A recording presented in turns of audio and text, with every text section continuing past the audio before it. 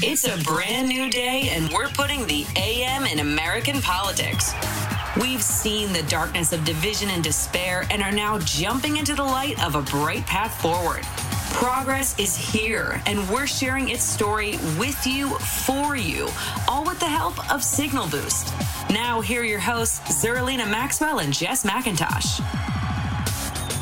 Welcome to Signal Boost. This is Jess McIntosh here with Zerlina Maxwell and joined right now by Dave Jamieson, HuffPost's labor reporter, to talk about the amazing, unexpected formation of the Amazon Labor Union in Staten Island. Dave, thank you so much for joining us this morning. Hey, I'm doing great. Thanks for having me. So my first question, just to set this up, is give us a little bit of background here about how we got here. Because I know that there have been, a number of labor stories in the headlines the past couple of months, but particularly during COVID. Obviously, there was Starbucks, different Starbucks stores in different parts of the country. I think one was in New York, one was in Arizona, that were organizing. And across the country, you had Amazon workers in different parts organizing. What's happening here? How did we get to this point where we saw the news over the weekend of just so much energy around organizing in Alabama and New York City with Amazon workers? Yeah, there's definitely something in the air right now. And I think the pandemic was part of it. People saw that in a lot of cases, their employers literally didn't care if they lived or died. And we have this really tight labor market right now where workers are getting some more leverage after years of kind of being on the ropes. And so when we saw this campaign at Starbucks taken off, that in its own right was historic to see sort of a major, player in the service economy, the fast food world, which is overwhelmingly non-union, almost entirely non-union, to see this kind of wildfire of organizing, where now they're at this point where over 150 stores have petitioned for union elections.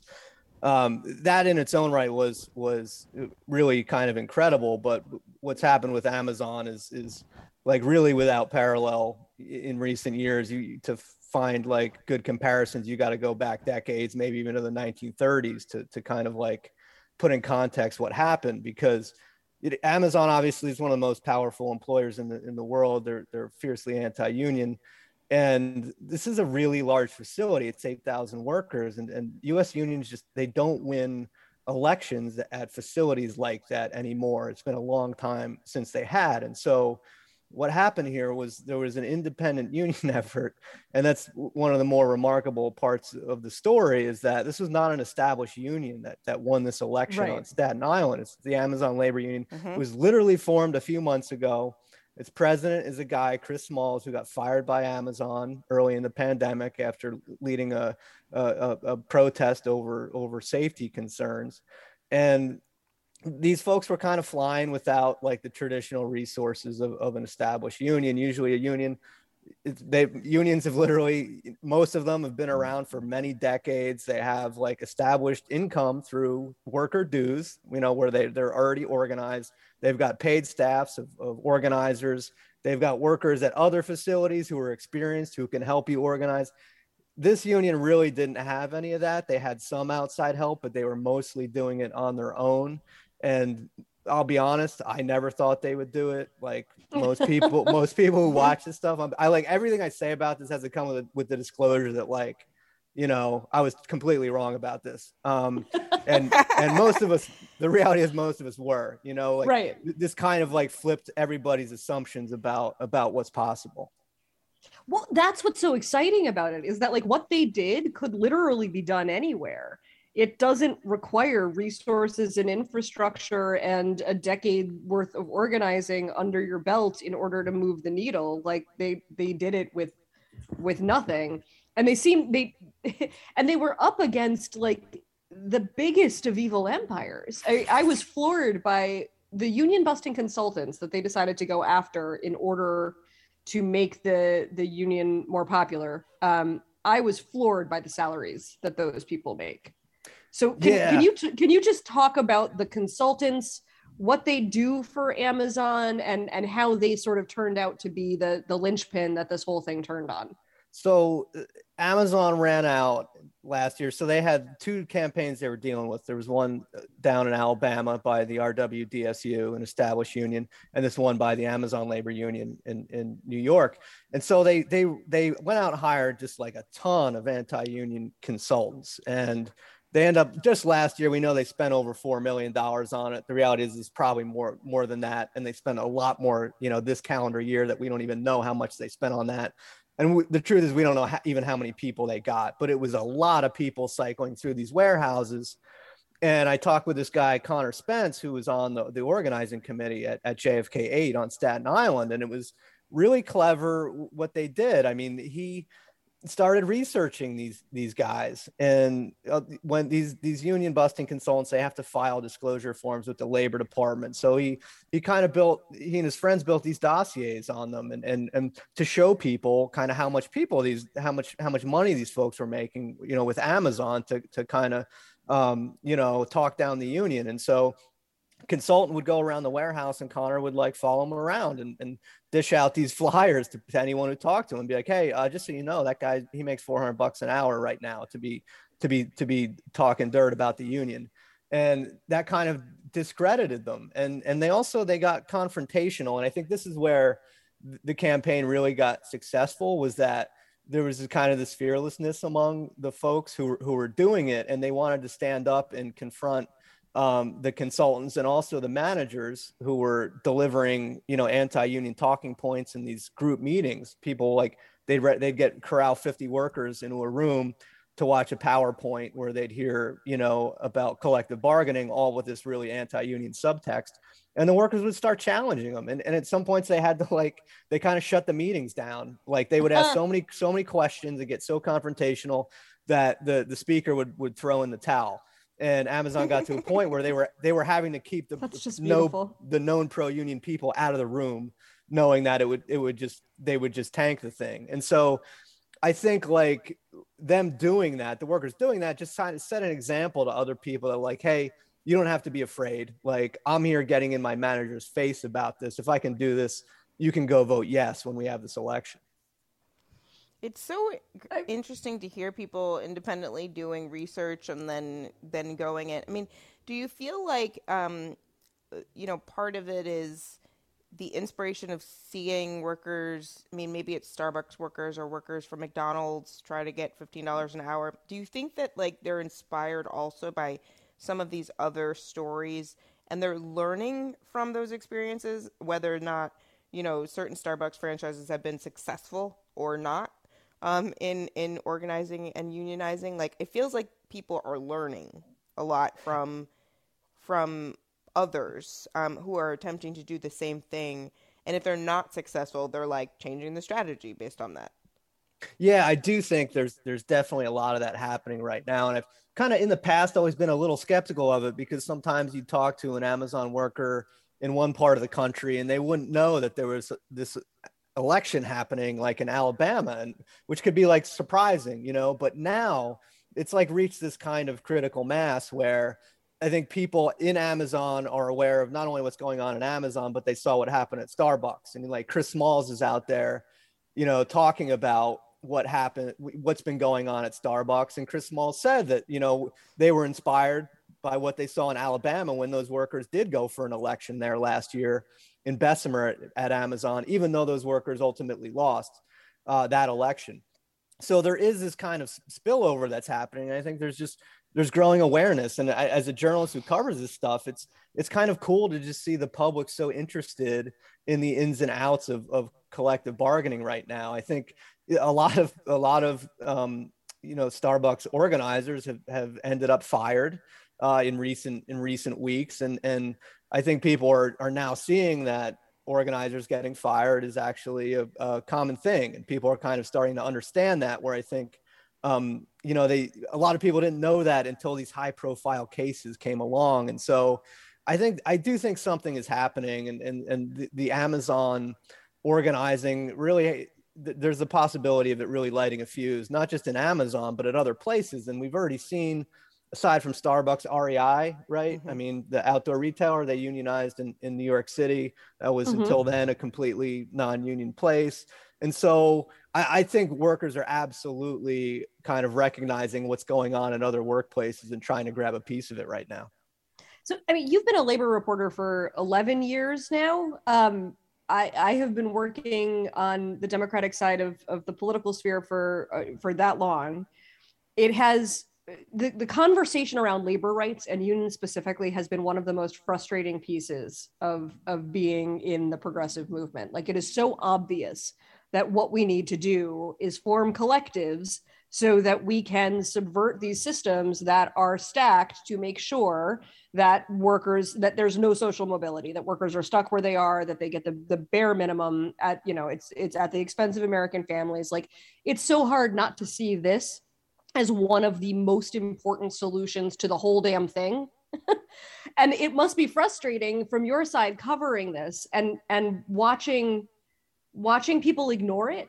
Like, unions have not been as large a part of the conversation in recent memory as they clearly should be at all times. Like, how does it feel? How does your beat feel now compared to, say, I don't know, 4 or 6 years ago? So there's been a lot of frustration for decades now within the labor movement of just feeling that Democrats take it for granted, right? Yeah. That unions and that they're going to be there, in November, no matter what. And there's a sense that, like, Democrats have just not delivered over the years. And I mean, the reality is, like, look around the country, like, a majority of states are now right to work. Federal labor law is a total mess. It makes it, like, really hard to organize. And, people are really frustrated with that. There has been a shift in recent years, I think. As the party has moved in a more progressive direction, there is certainly a recognition that a lot of this really needs to be addressed. And there are, I think, many more outspoken members in the Democratic establishment who will, frankly, call out a powerful company now when they're in a battle with workers in a way that they wouldn't have a few years ago. And we've seen that, especially with some of the high profile strikes recently. Even Biden sent cabinet members out onto strike lines, which, is very notable. And he even delivered a speech, chiding Amazon, during the initial warehouse election last year in Alabama. And that was, frankly, a really remarkable speech. So I think there is definitely movement, certainly rhetorically, but you also look at what the reality of what's going on in Washington right now. The big hope was the PRO Act would get passed and make it easier to organize workplaces all over the place. And right now, that's looking for the most part dead in the water. So, it's you got to reconcile those two pieces of the Democrats who are more willing to speak out, but the political reality of the system not changing. I feel like the propaganda won when it came to unions for a while there. Like, for a while, like the branding on unions got really bad. It was all about the dues paying. It was about corruption at the top of the union bosses. It was, it actually worked. Like, we didn't say enough about the good things that unions do. And we hung on to this outdated idea of who union workers were. And we let the other side sort of set this narrative that the unions were just sort of a more corrupt version of management, which is, of course, not at all the case. And now we're in this place where the pandemic has exposed the realities of working conditions in industries across this country. And people might be more open to the idea that, like, the reason why they felt a certain type of way about unions was because people wanted them to feel a certain type of way about unions, because unions are going to be how they make more money and break the system. Like, do you feel like their propaganda is running up against reality a little bit? I do. And it's changed in just a few years. And you look at the Obama administration. I mean, Obama, frankly, he didn't really talk much about collective bargaining unless he was talking to a union crowd. Right. He was not the kind of person who was going to throw much about unions into the State of the Union address. I do think things are changing now, and as we said, the pandemic has a lot to do with that. I mean, it kind of like stripped everything down to the bare bones where people could really see what was going on. You have workers all over the country who were like, risking their lives, and the companies didn't even want to throw them like $2 hazard pay, and people were just like, this is crazy, and so I think we're in a moment now where people are like recognizing the value of like joining together with their coworkers to do something. And that we see that even in the polling. Gallup has done this poll every year, I think since the 40s or 50s on the approval of labor unions. And it's like, it's extremely high right now. It's been climbing for years. It's right now, I think the highest in a couple decades. And so it really comes down to, frankly, like our unions and the political establishment that can help unions. Are they going to like make the most of this right now? Because you look at what happened in New York City, where, Chris Smalls yesterday, he was just like, look, I was just like some unemployed dude, Right. And we like unionized an 8,000 worker Amazon warehouse. So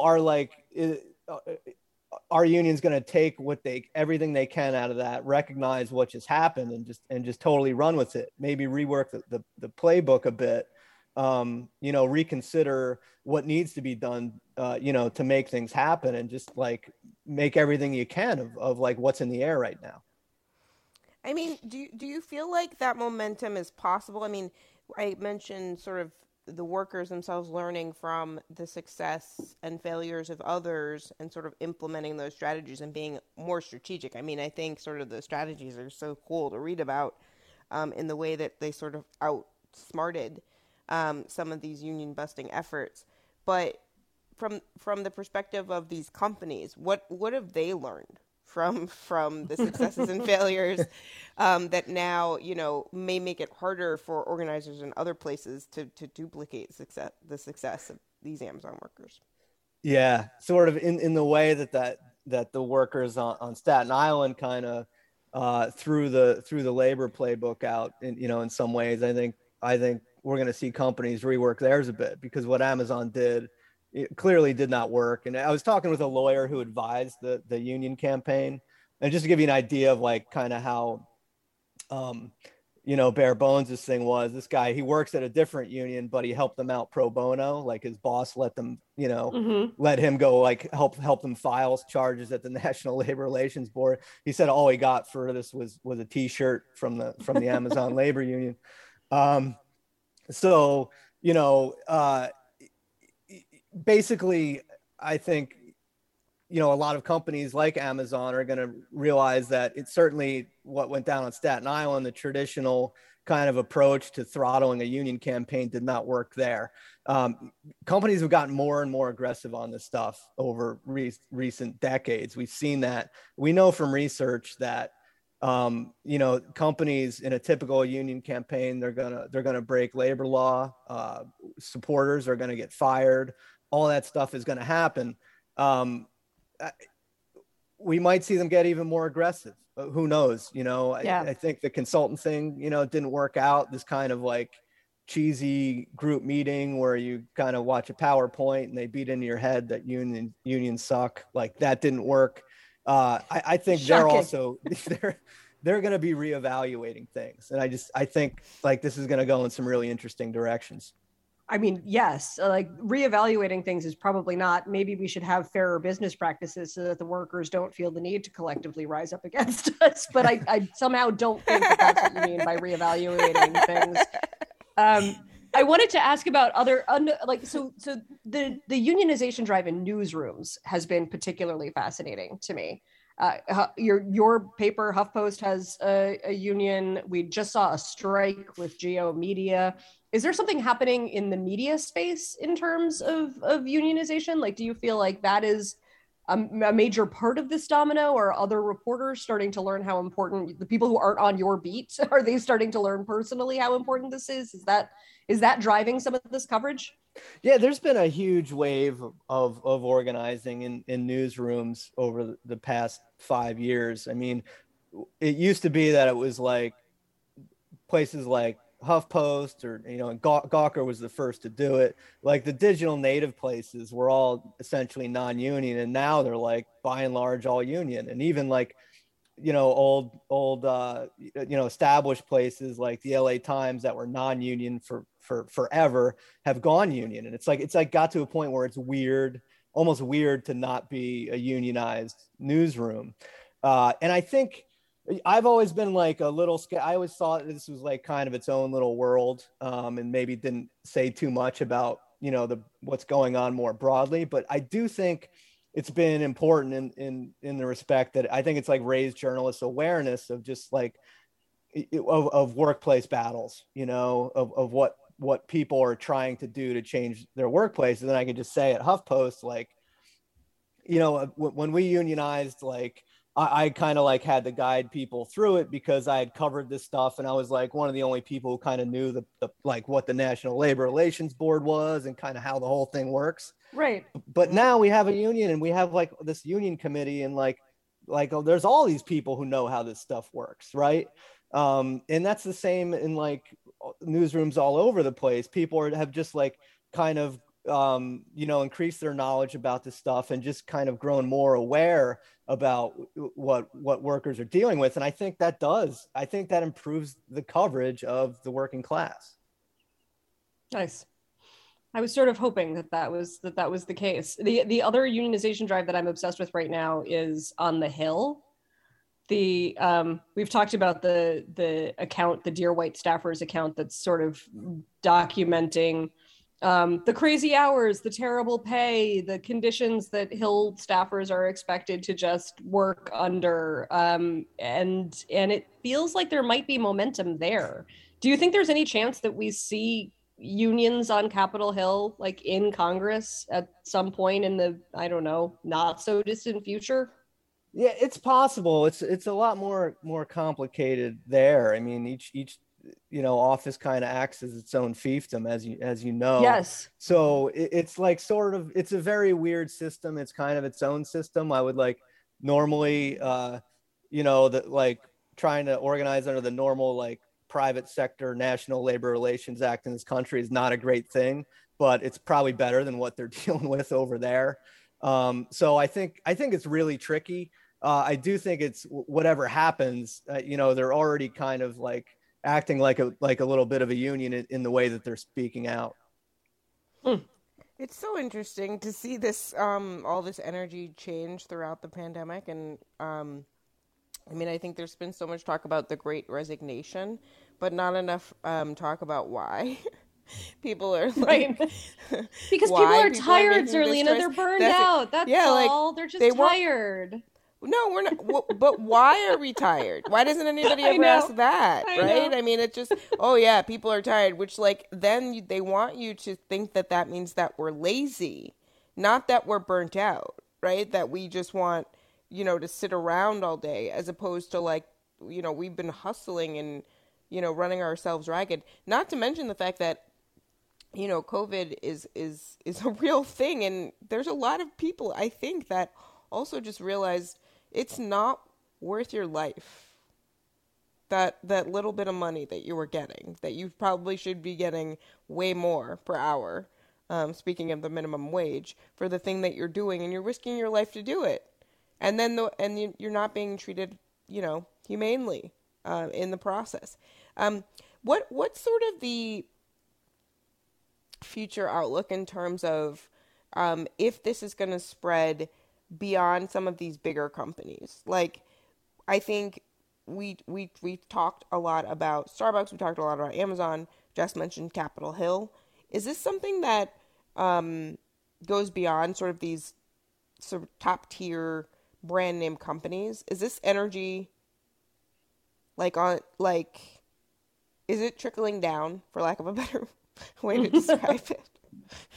I think that's really like, I think the fact that this just happened at Amazon shows that it can happen literally anywhere. I think when we were watching these big strikes happen, and it looked like, we saw these like pockets of militancy at grocery stores, the big John Deere strike and everything.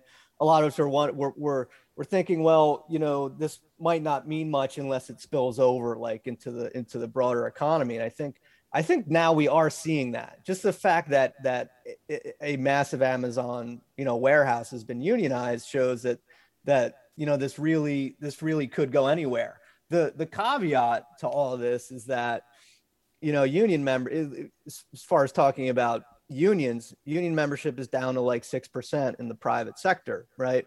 And so to rebuild that to like meaningful density, like after World War II, the years after World War II, was like your density was like in the 30s, so like everybody, had family members in unions and new people in unions. It's not like that right now.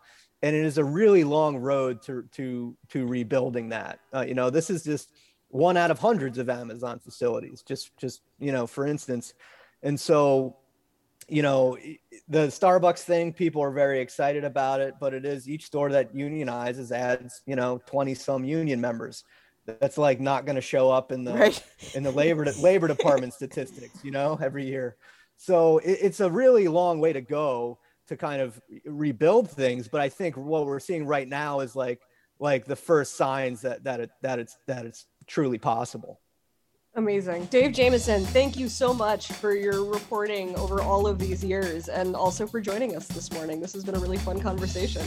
Hey, this was a lot of fun. Thanks for having me, guys. Thank you Anytime. so much.